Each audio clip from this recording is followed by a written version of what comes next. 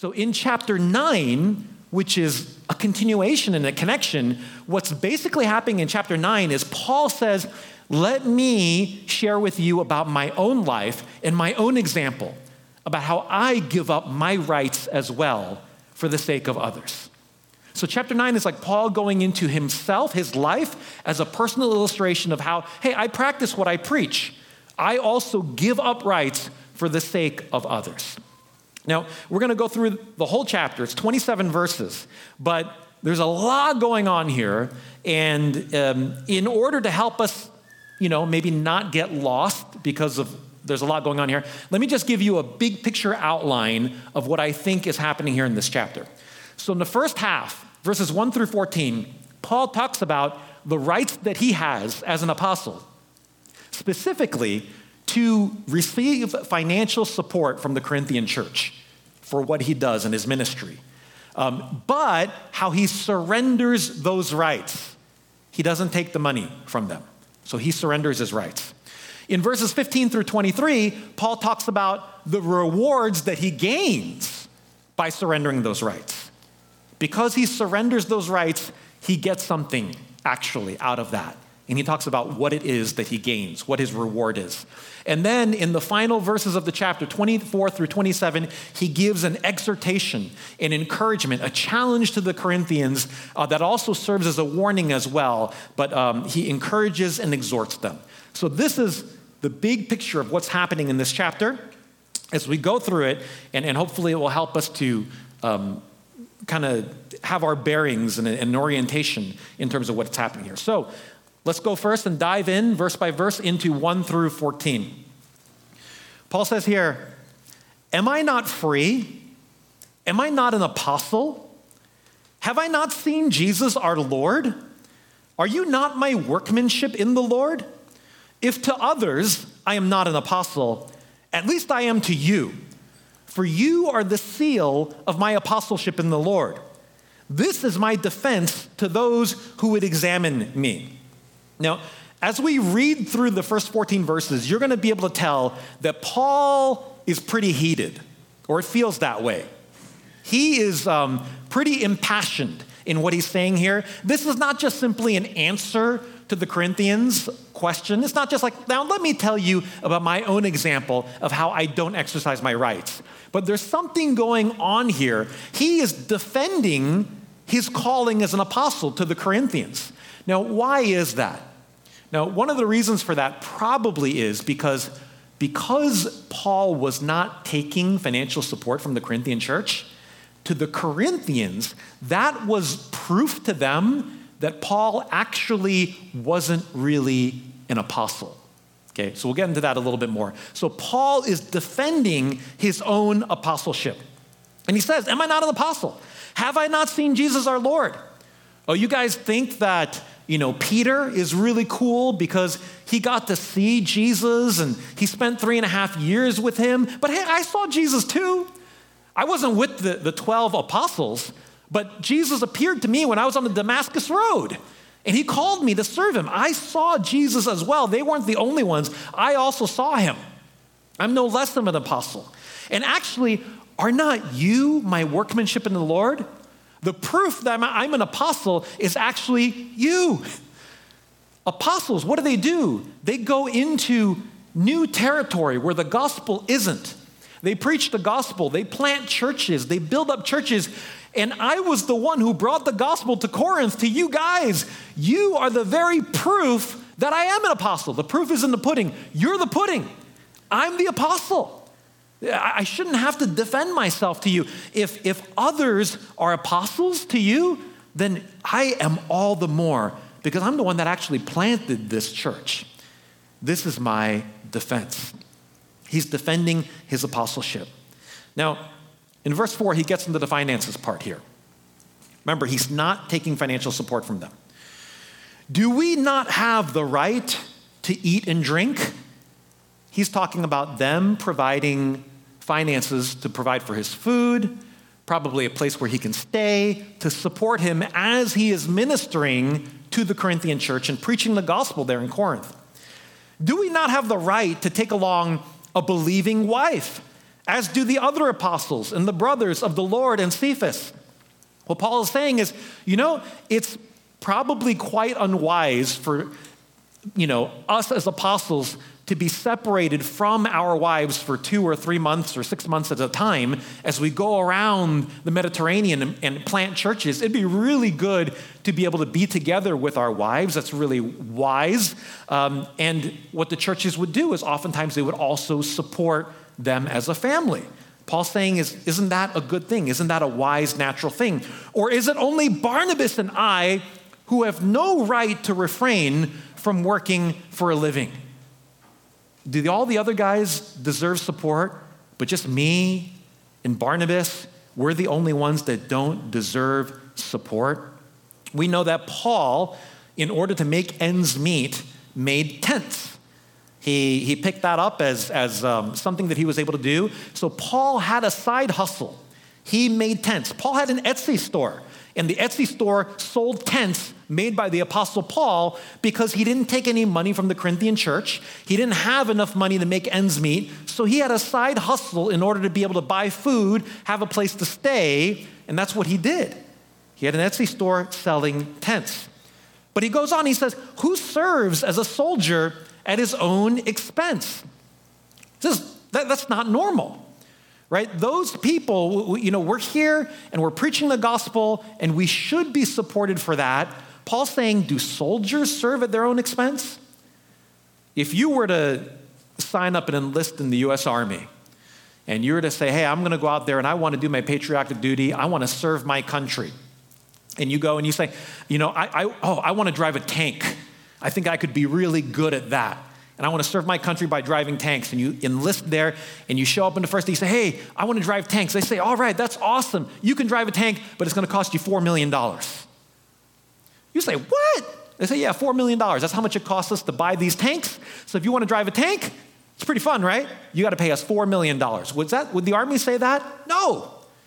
Because what soldier serves at his own expense? That makes no sense. You're going there to serve in the army, to serve your country. They're going to provide the tank for you. They're going to provide your kit. They're going to provide your assault rifle. They're going to provide everything that you need because you are a soldier there serving your country. They don't make you pay for the things that you have. They don't make you pay for your food. Paul's saying, why should I, as an apostle, serve as an apostle at my own expense? Who plants a vineyard without eating any of its fruit? Or who tends a flock without getting some of the milk? He goes on, he says, do I say these things on human authority? Does not the law say the same? For it is written in the law of Moses, you shall not muzzle an ox when it treads out the grain. Is it for oxen that God is concerned? Does he not certainly speak for our sake? So Paul's saying here that not only does this make sense, but even in the Old Testament, in the law, this was a principle that God taught. In Deuteronomy chapter 5, there was a law there that said, when you have an ox and it's treading out the grain for you, don't muzzle it.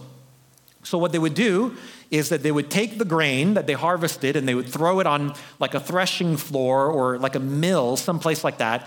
And they would take oxen, and the oxen would come, and they would make the oxen walk and trample the wheat that was there. And what that would do is it would break apart the wheat so that the chaff got separated from the kernels of wheat, the grain, and the oxen would break it up, and then the farmer would come and, take his pitchfork and throw everything up in the air, and the wind would blow the chaff away, right? And the remaining grain would fall down onto the ground. And the oxen were the one that were breaking it up. And in the law in Deuteronomy, it said, when the oxen is breaking up this grain, don't muzzle it. Let it eat. Let it eat. That'd be cruel. If this ox is making food for you, to not let it have a bite.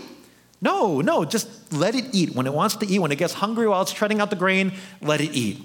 And Paul says here, is really God, is his deepest concern the ox? We know that the Old Testament, all of it was written to point forward to the coming of Jesus Christ. Paul is saying the deeper truth here, what God is really concerned about here, is about those who serve in the gospel ministry. That those who are serving in providing spiritual food for the people and preaching the gospel, they should also be able to eat as well and be provided for. And Paul says here in verse 11, if we have sown spiritual things among you, is it too much if we reap material things from you? If others share this rightful claim on you, do not we even more? So Paul's saying, for me, for Barnabas, we are here sowing spiritual things among you. We're preaching the word of God. We're teaching the word of God. We're discipling. We're counseling. We're building up the church. We're investing in all of you spiritually. Is it too much if we reap material things from you? Is it too much? Is it not appropriate then that you provide for us physically, food, our clothing, our shelter, so that we can focus on the ministry of the word of God? He says, if others share this rightful claim on you, do not we even more? Apparently, there were others, maybe other apostles or other people who were being supported by the Corinthian church, but they were not supporting Paul. They didn't think that he was really an apostle. So Paul's saying, don't we deserve that as well? But Paul says, nevertheless, we have not made use of this right, but we endure anything rather than put an obstacle in the way of the gospel of Christ. So Paul's saying here very clearly, he does not receive financial support from the Corinthian church. He has this right, as we've been talking about in chapter 8, Paul's talking about rights. He's been establishing this fact. He deserves financial support. He's investing his time and his energy into building up that church. He has this right, but he wasn't making use of it. He said he would endure anything rather than put an obstacle in the way of the gospel of Christ. Now, the question is this: what obstacle, Paul? What obstacle is there that would come from him receiving financial support that led him to not take it from the Corinthians, that led him to work day and night, in the daytime, ministering, or at the nighttime ministering, and the other off hours sewing tents together and selling them in order to be able to have enough food to make a living? What was this obstacle that was out there? Well, it was probably other people who were taking advantage of gospel ministry and saw it as a means of gain. They saw being an apostle as a way to make money for themselves.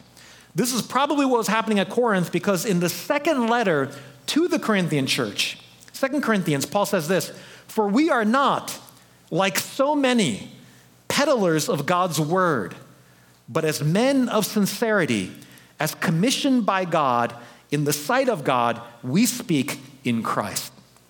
So it seems like in Corinth, there were people that were going around and they claimed to be apostles. They said, hey, I can do ministry. Let me come and preach the word of God. Let me come and help your church. But their real reason for doing that was to make money. That was their goal. And because of this, these people were giving the gospel a bad name. And there were some people who began to think about the church, who began to think about apostles or gospel ministry as a scam. Oh, those guys, they just want money.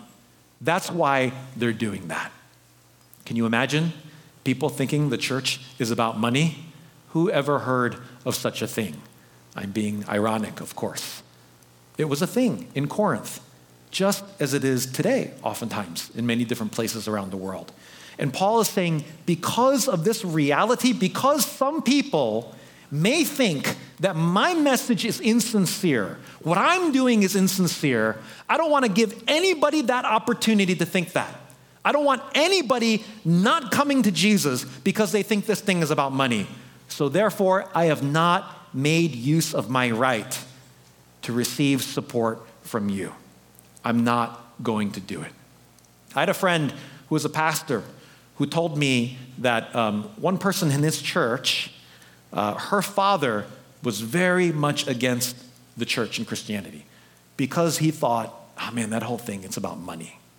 So this parishioner was like, hey, can you come and talk to my dad and just try to reach out to him and share the gospel message with him? And my friend was like, oh, okay, I can do that. And my friend, he drove over to his parishioner's home to meet his dad.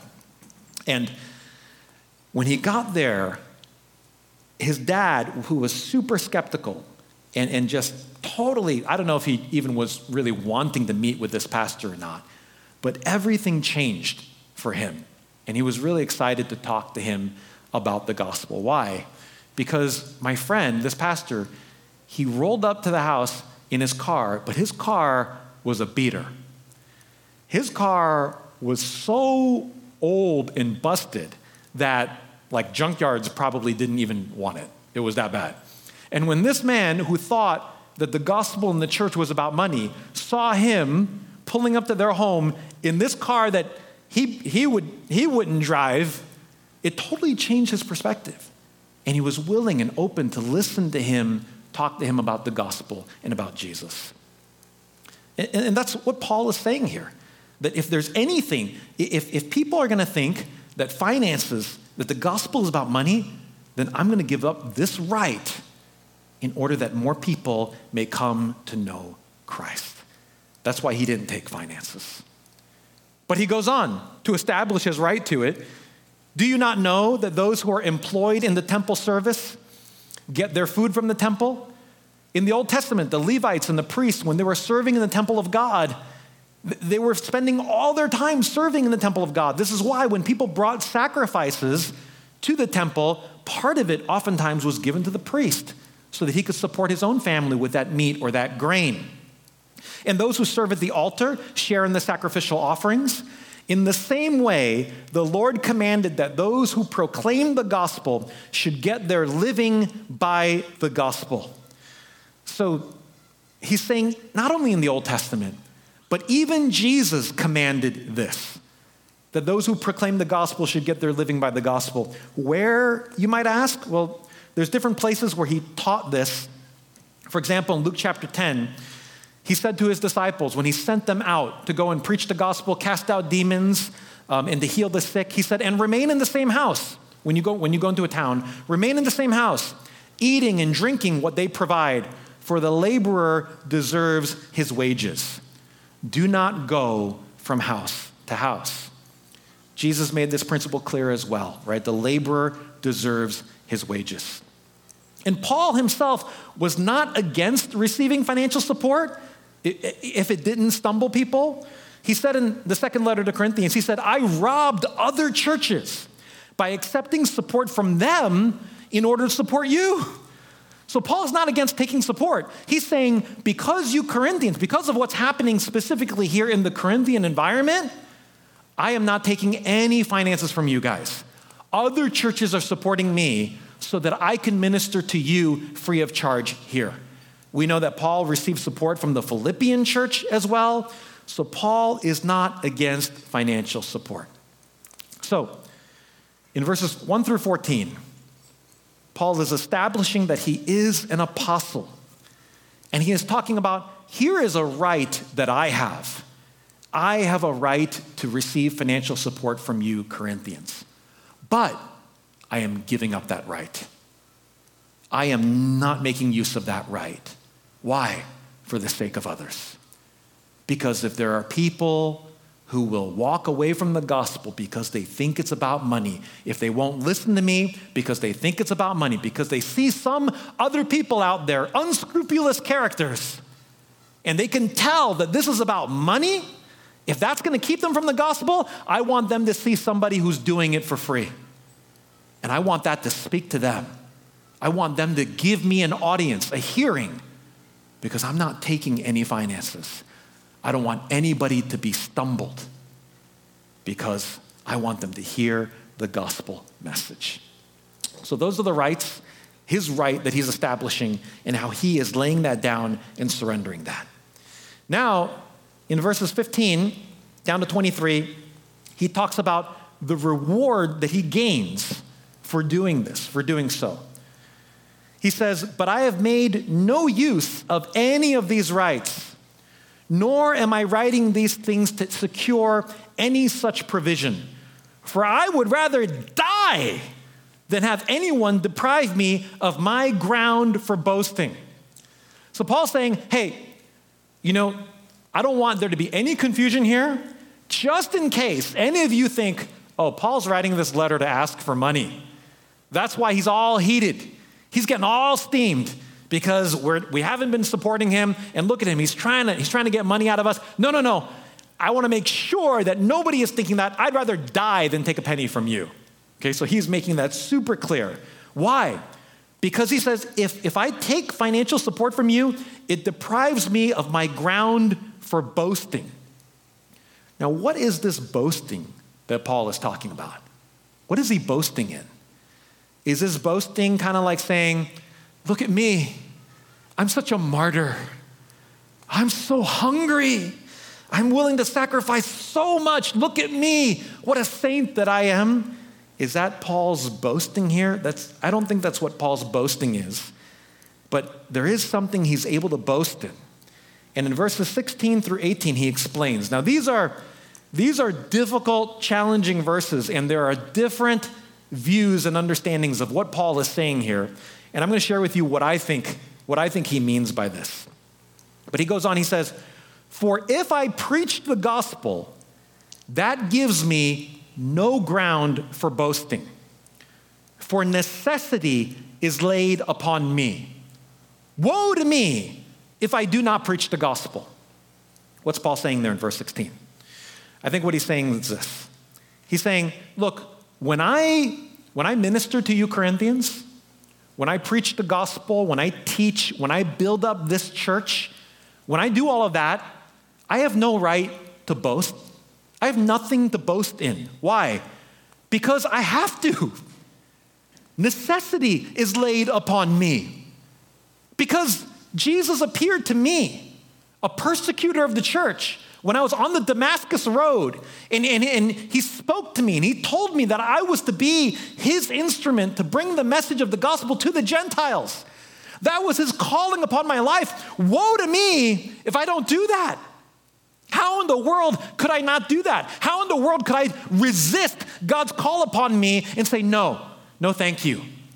Man, to go out and to preach the gospel around the Mediterranean, that is just my basic duty. That's basic. That is basic. That is what I have to do. Woe to me if I don't preach the gospel.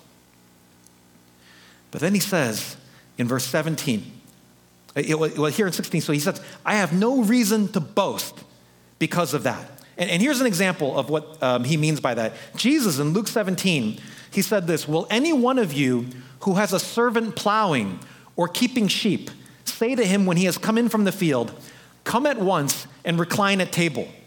Will he not rather say to him, prepare supper for me and dress properly and serve me while I eat and drink, and afterward you will eat and drink? Does he thank the servant because he did what was commanded? So you also, when you have done all that you were commanded, say, we are unworthy servants. We have only done what was our duty. Paul, in the same spirit as Jesus is teaching in Luke 17, is saying, I am just a servant. For me to preach the gospel around the Mediterranean and to do what I'm doing here in Corinth, this is just basic. This is my calling. This is my responsibility. Woe to me if I don't do this. This is what God has entrusted to me. This is my stewardship.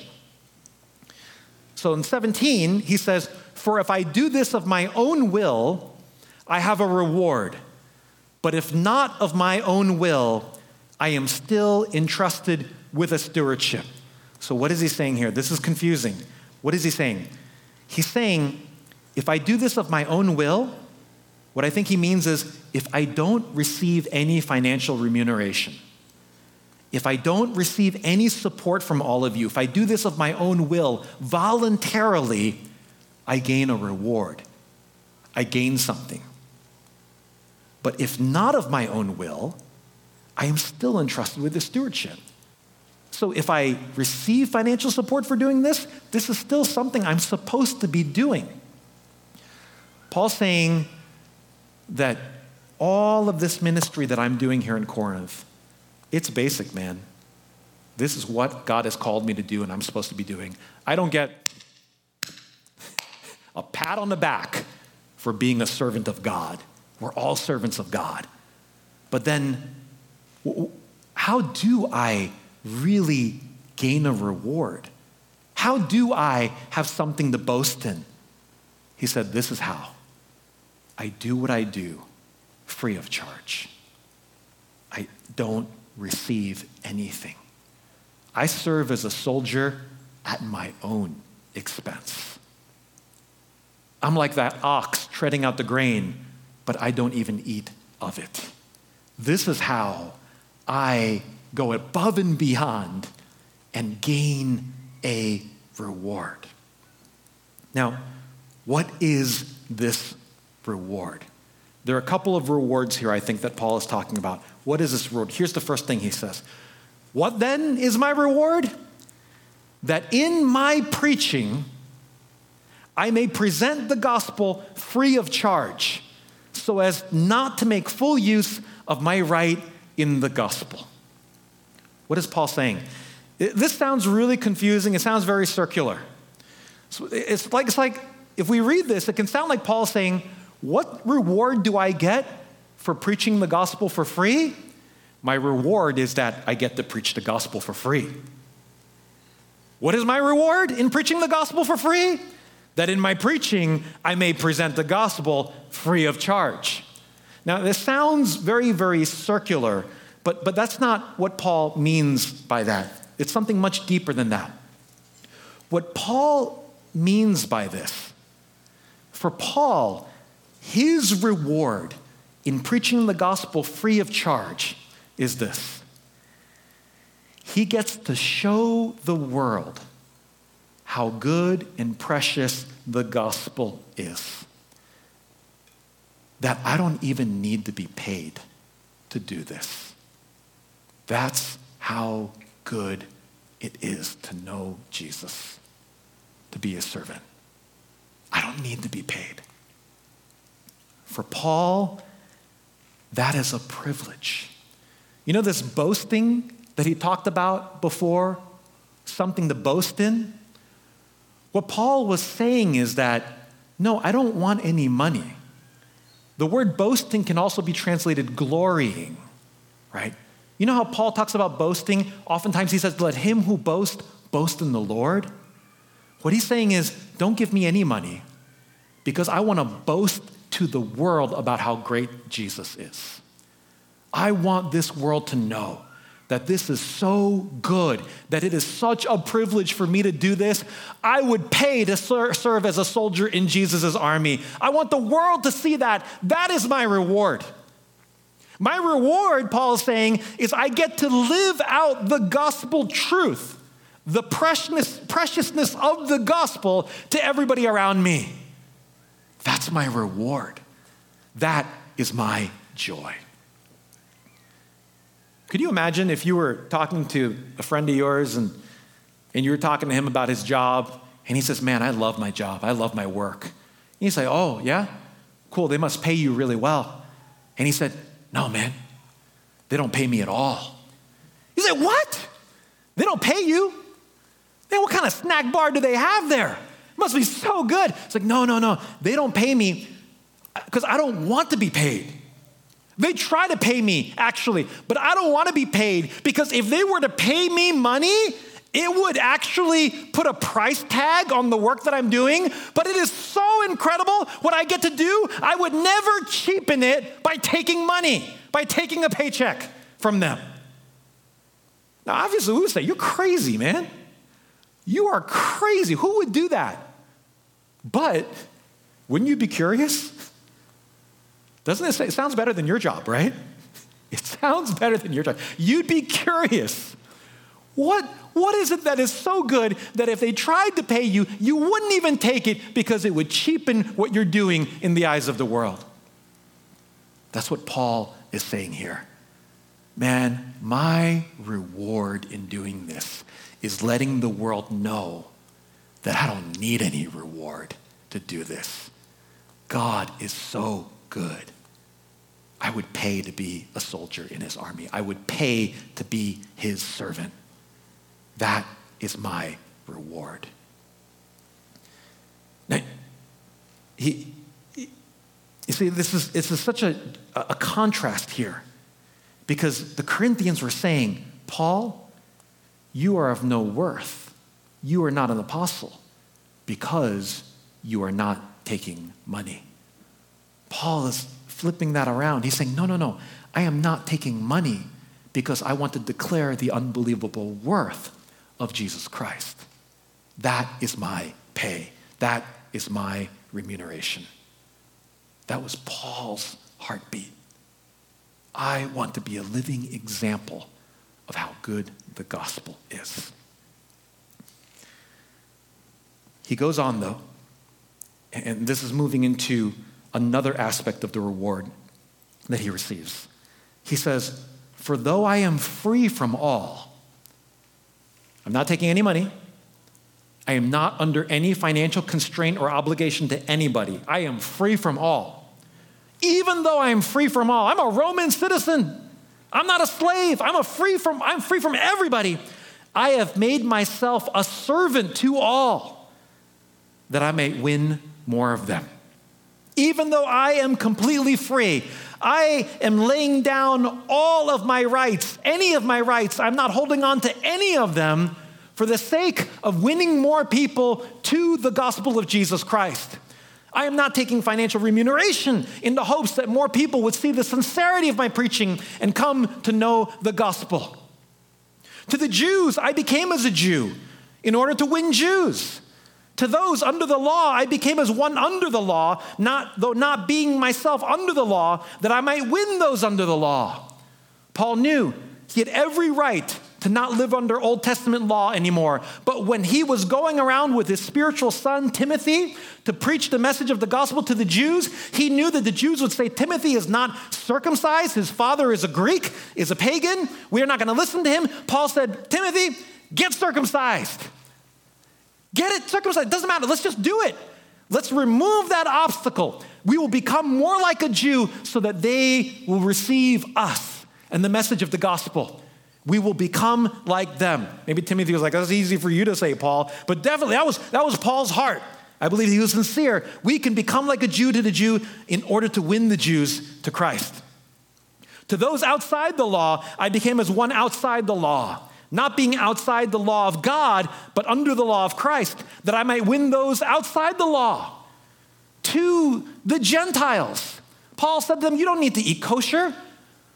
That was the Old Testament law. Now it is about faith in Christ. Paul was willing to have table fellowship with them. He was willing to eat with them. He was willing to eat pork and do all of those things in order that he might win them to Christ. When he was in Athens on Mars Hill, he quoted their pagan philosophers and poets in order to speak to them, to meet them where they were, to become like a Gentile to the Gentiles in order to win more of them to Christ.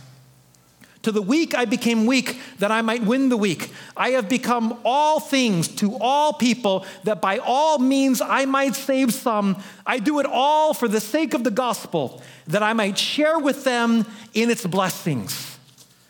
Paul is saying, I am willing to surrender any and all of my rights. I'll do whatever it takes in order that more people may know the love of Jesus. I'm willing to lay them all down. I do it all for the sake of the gospel, that I may share with them in its blessings. Here is another aspect, another facet of the reward that Paul received. Not financial remuneration, but another thing that made Paul tick, that made him give up his rights, is that for him, the reward was to share the blessings of the gospel with other people. For Paul, the reward was people. That was the reward for him. that he could see more people knowing the love of God. And that gave him such joy that he was willing to lay down all of his rights in order to be able to share the blessings of the gospel with others. He said in 1 Thessalonians, "For what is our hope or joy or crown of boasting before our Lord Jesus at his coming? Is it not you? For you are our glory and joy. What is my reward? What is my crown? It's you. To see you know the gospel and to be a fellow partaker with me in its blessings." For Paul, the joy of sharing in the goodness of God with others was a reward in and of itself. That was the reward for Paul. Seeing other people cross over from death into life, seeing people go from hopelessness to hope, seeing people go from enemies of God to becoming adopted as sons and daughters of God. That was what gave Paul joy. And he wanted to be able to say with others together, "Isn't it great? Isn't it amazing to be a child of God?" You know, I'm a foodie. I love food. I love delicious food. But you know something that gives me more joy than tasting delicious food? It's seeing my kids taste delicious food. When we were in Mexico this past week on vacation, and I ate some great tacos, some tacos that I ate, and I was like, man, I'm gonna be so sad in the Bay Area. That good, kind of a carnitas taco, a guisado taco, different kinds of tacos. I'm getting sidetracked here. But I would bite into it. It was so delicious. But you know what gave me more joy is seeing my kids. My daughter, Audrey, who is a foodie and not easily impressed by food. She is a foodie. To see her bite into that same carnitas taco and go, and I'm like, yes! She rarely reacts like that. But for her eyes to light up, I took more pleasure out of seeing her enjoy that taco than I took out of eating the taco. That's the truth. That's the truth. For Paul, his reward was seeing other people share in the blessings of the gospel. His reward was to be able to be together with others in knowing Jesus Christ. This was why Paul pursued the gospel ministry the way that he did. Why he was willing to be beaten and stoned and shipwrecked again and again and again. It was for these rewards. Now, don't get me wrong. The Bible talks about heavenly reward, and that is a good thing. Jesus said, don't store up for yourself treasures on earth. Store up treasures in heaven. Heavenly reward is a good thing, and it's something that we should look forward to by serving God. It is something that we should think about. But for Paul, there is something deeper here as well. I believe that there is something where for Paul, even if you were to say to Paul, you will not receive any treasure in heaven for what you do, Paul, for him, something happened so much deeper in his heart that I believe he would have said, it doesn't matter. It doesn't matter. For me, my reward is being able to be a living example of the goodness of the gospel to this world. For me, the reward is seeing other people experience that as well. And that for me would be enough. Paul experienced something, I believe, deeper that led him to be willing to suffer and to sacrifice and to give up his rights in the way that he did. Now here, in closing, this last passage, 24 through 27, Paul ends here with an exhortation to the Corinthians. He says, "Do you not know that in a race all the runners run, but only one receives the prize? So run that you may obtain it. Every athlete exercises self-control in all things. They do it to receive a perishable wreath, but we an imperishable.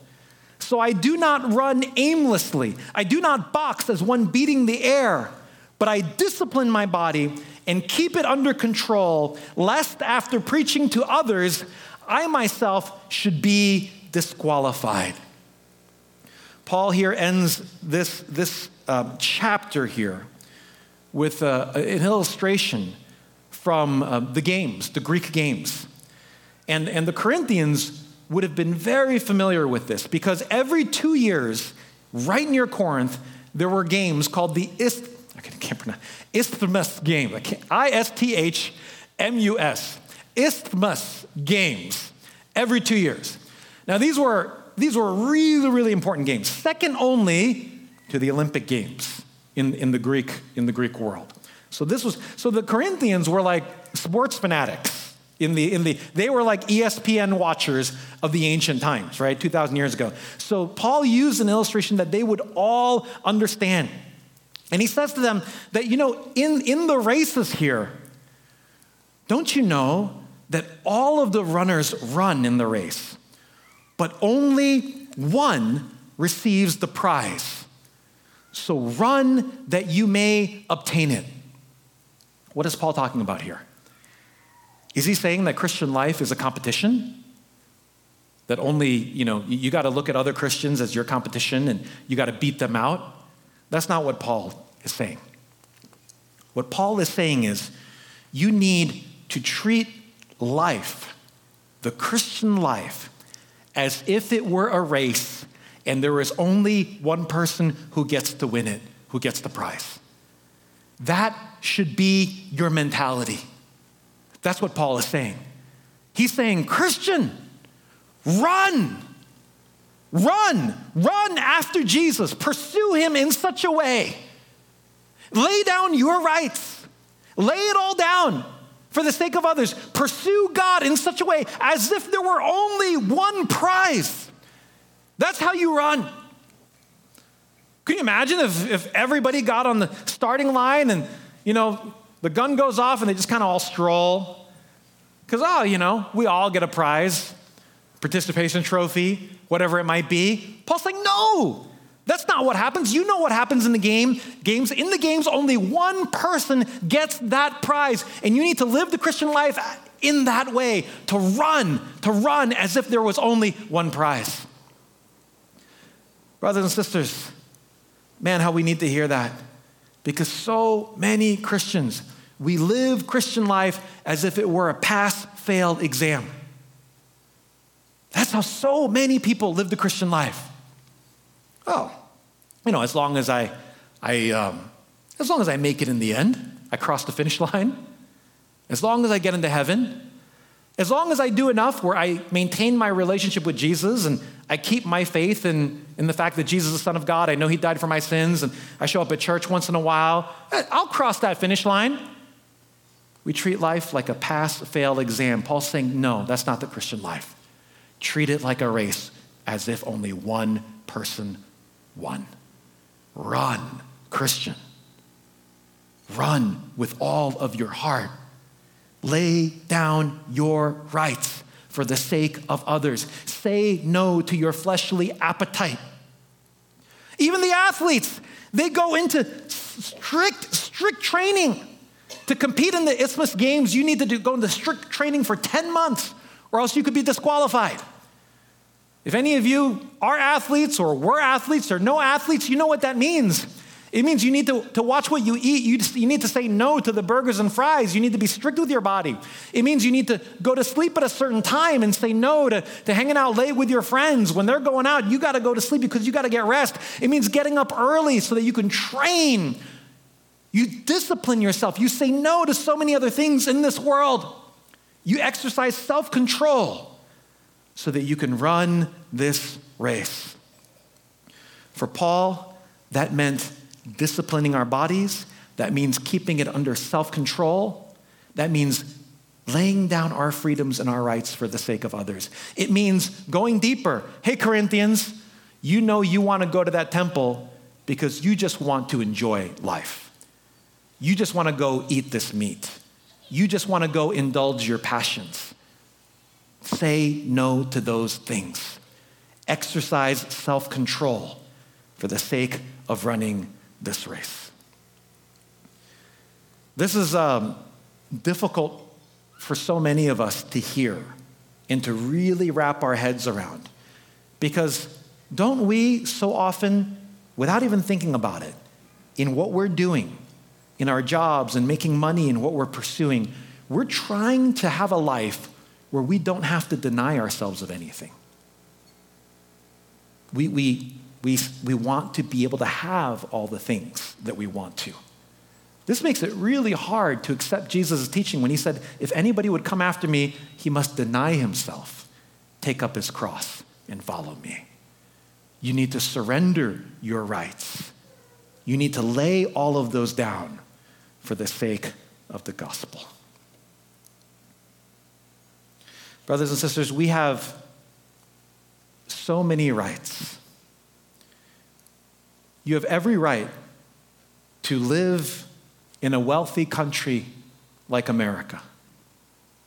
But maybe some of you, in running the race, you will surrender that right and you will take up the call to move to a place that is not as wealthy or maybe even very poor for the sake of the joy of bringing the gospel to other people, for the sake of showing the world around you that you are willing to reverse immigration patterns because the gospel is that good and so worth it, to be an example of the gospel to others.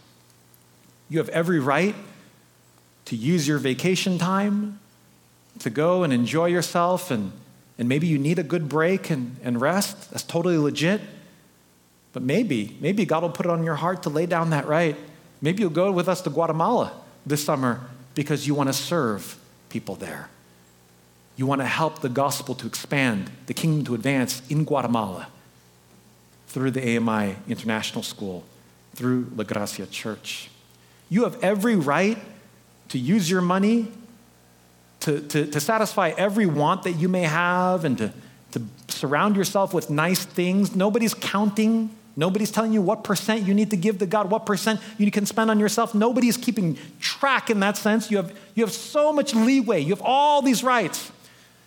But some of you may surrender those rights and choose instead to use your resources to care for others and to help other people come to know Christ.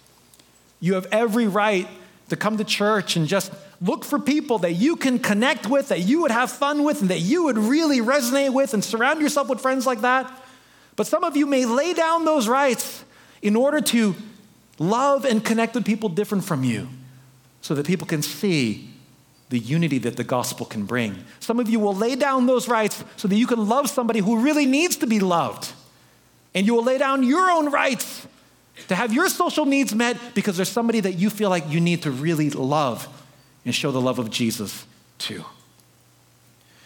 Or brothers and sisters, maybe it's as simple as running with purpose and saying no to our fleshly appetite that wants to go to that temple to eat that food. For some of you, it might mean disciplining your body and running this race like an athlete. Maybe it means a renewed commitment to prayer and God's word. Maybe it means changing your schedule in your life to make time for reading of God's word and prayer. Maybe it means you're going to pick up Christian books that will help you to grow. Maybe it means you're going to cut out some entertainment or video games from your life in order to be able to spend more time on your relationship with God or the kingdom of God. Maybe it means reconciling with somebody who you know that there is division in your relationship for the sake of the gospel. Maybe it means scrutinizing your budget with stewardship in mind. Maybe it means not just attending church, but being a part of the church. Maybe it means repenting of pursuing a perishable wreath and asking God to help you run after an imperishable one. You know that wreath that they would get? You know, for periods of Corinthian history, if they won 10 months of training, 10 months of saying no to cookies and fries and whatever it was that they ate, if they won, they would get a wreath made of celery. celery stalks. I don't know why they chose celery. I would have chosen something else, but a wreath of celery. That's what they discipline themselves and work so hard for. Paul says, man, don't work for a perishable wreath. Work for an imperishable one. Christian, let us run. Do you feel, like Paul says in verse 26, are you running aimlessly? If I were to ask you, what is the purpose of your life?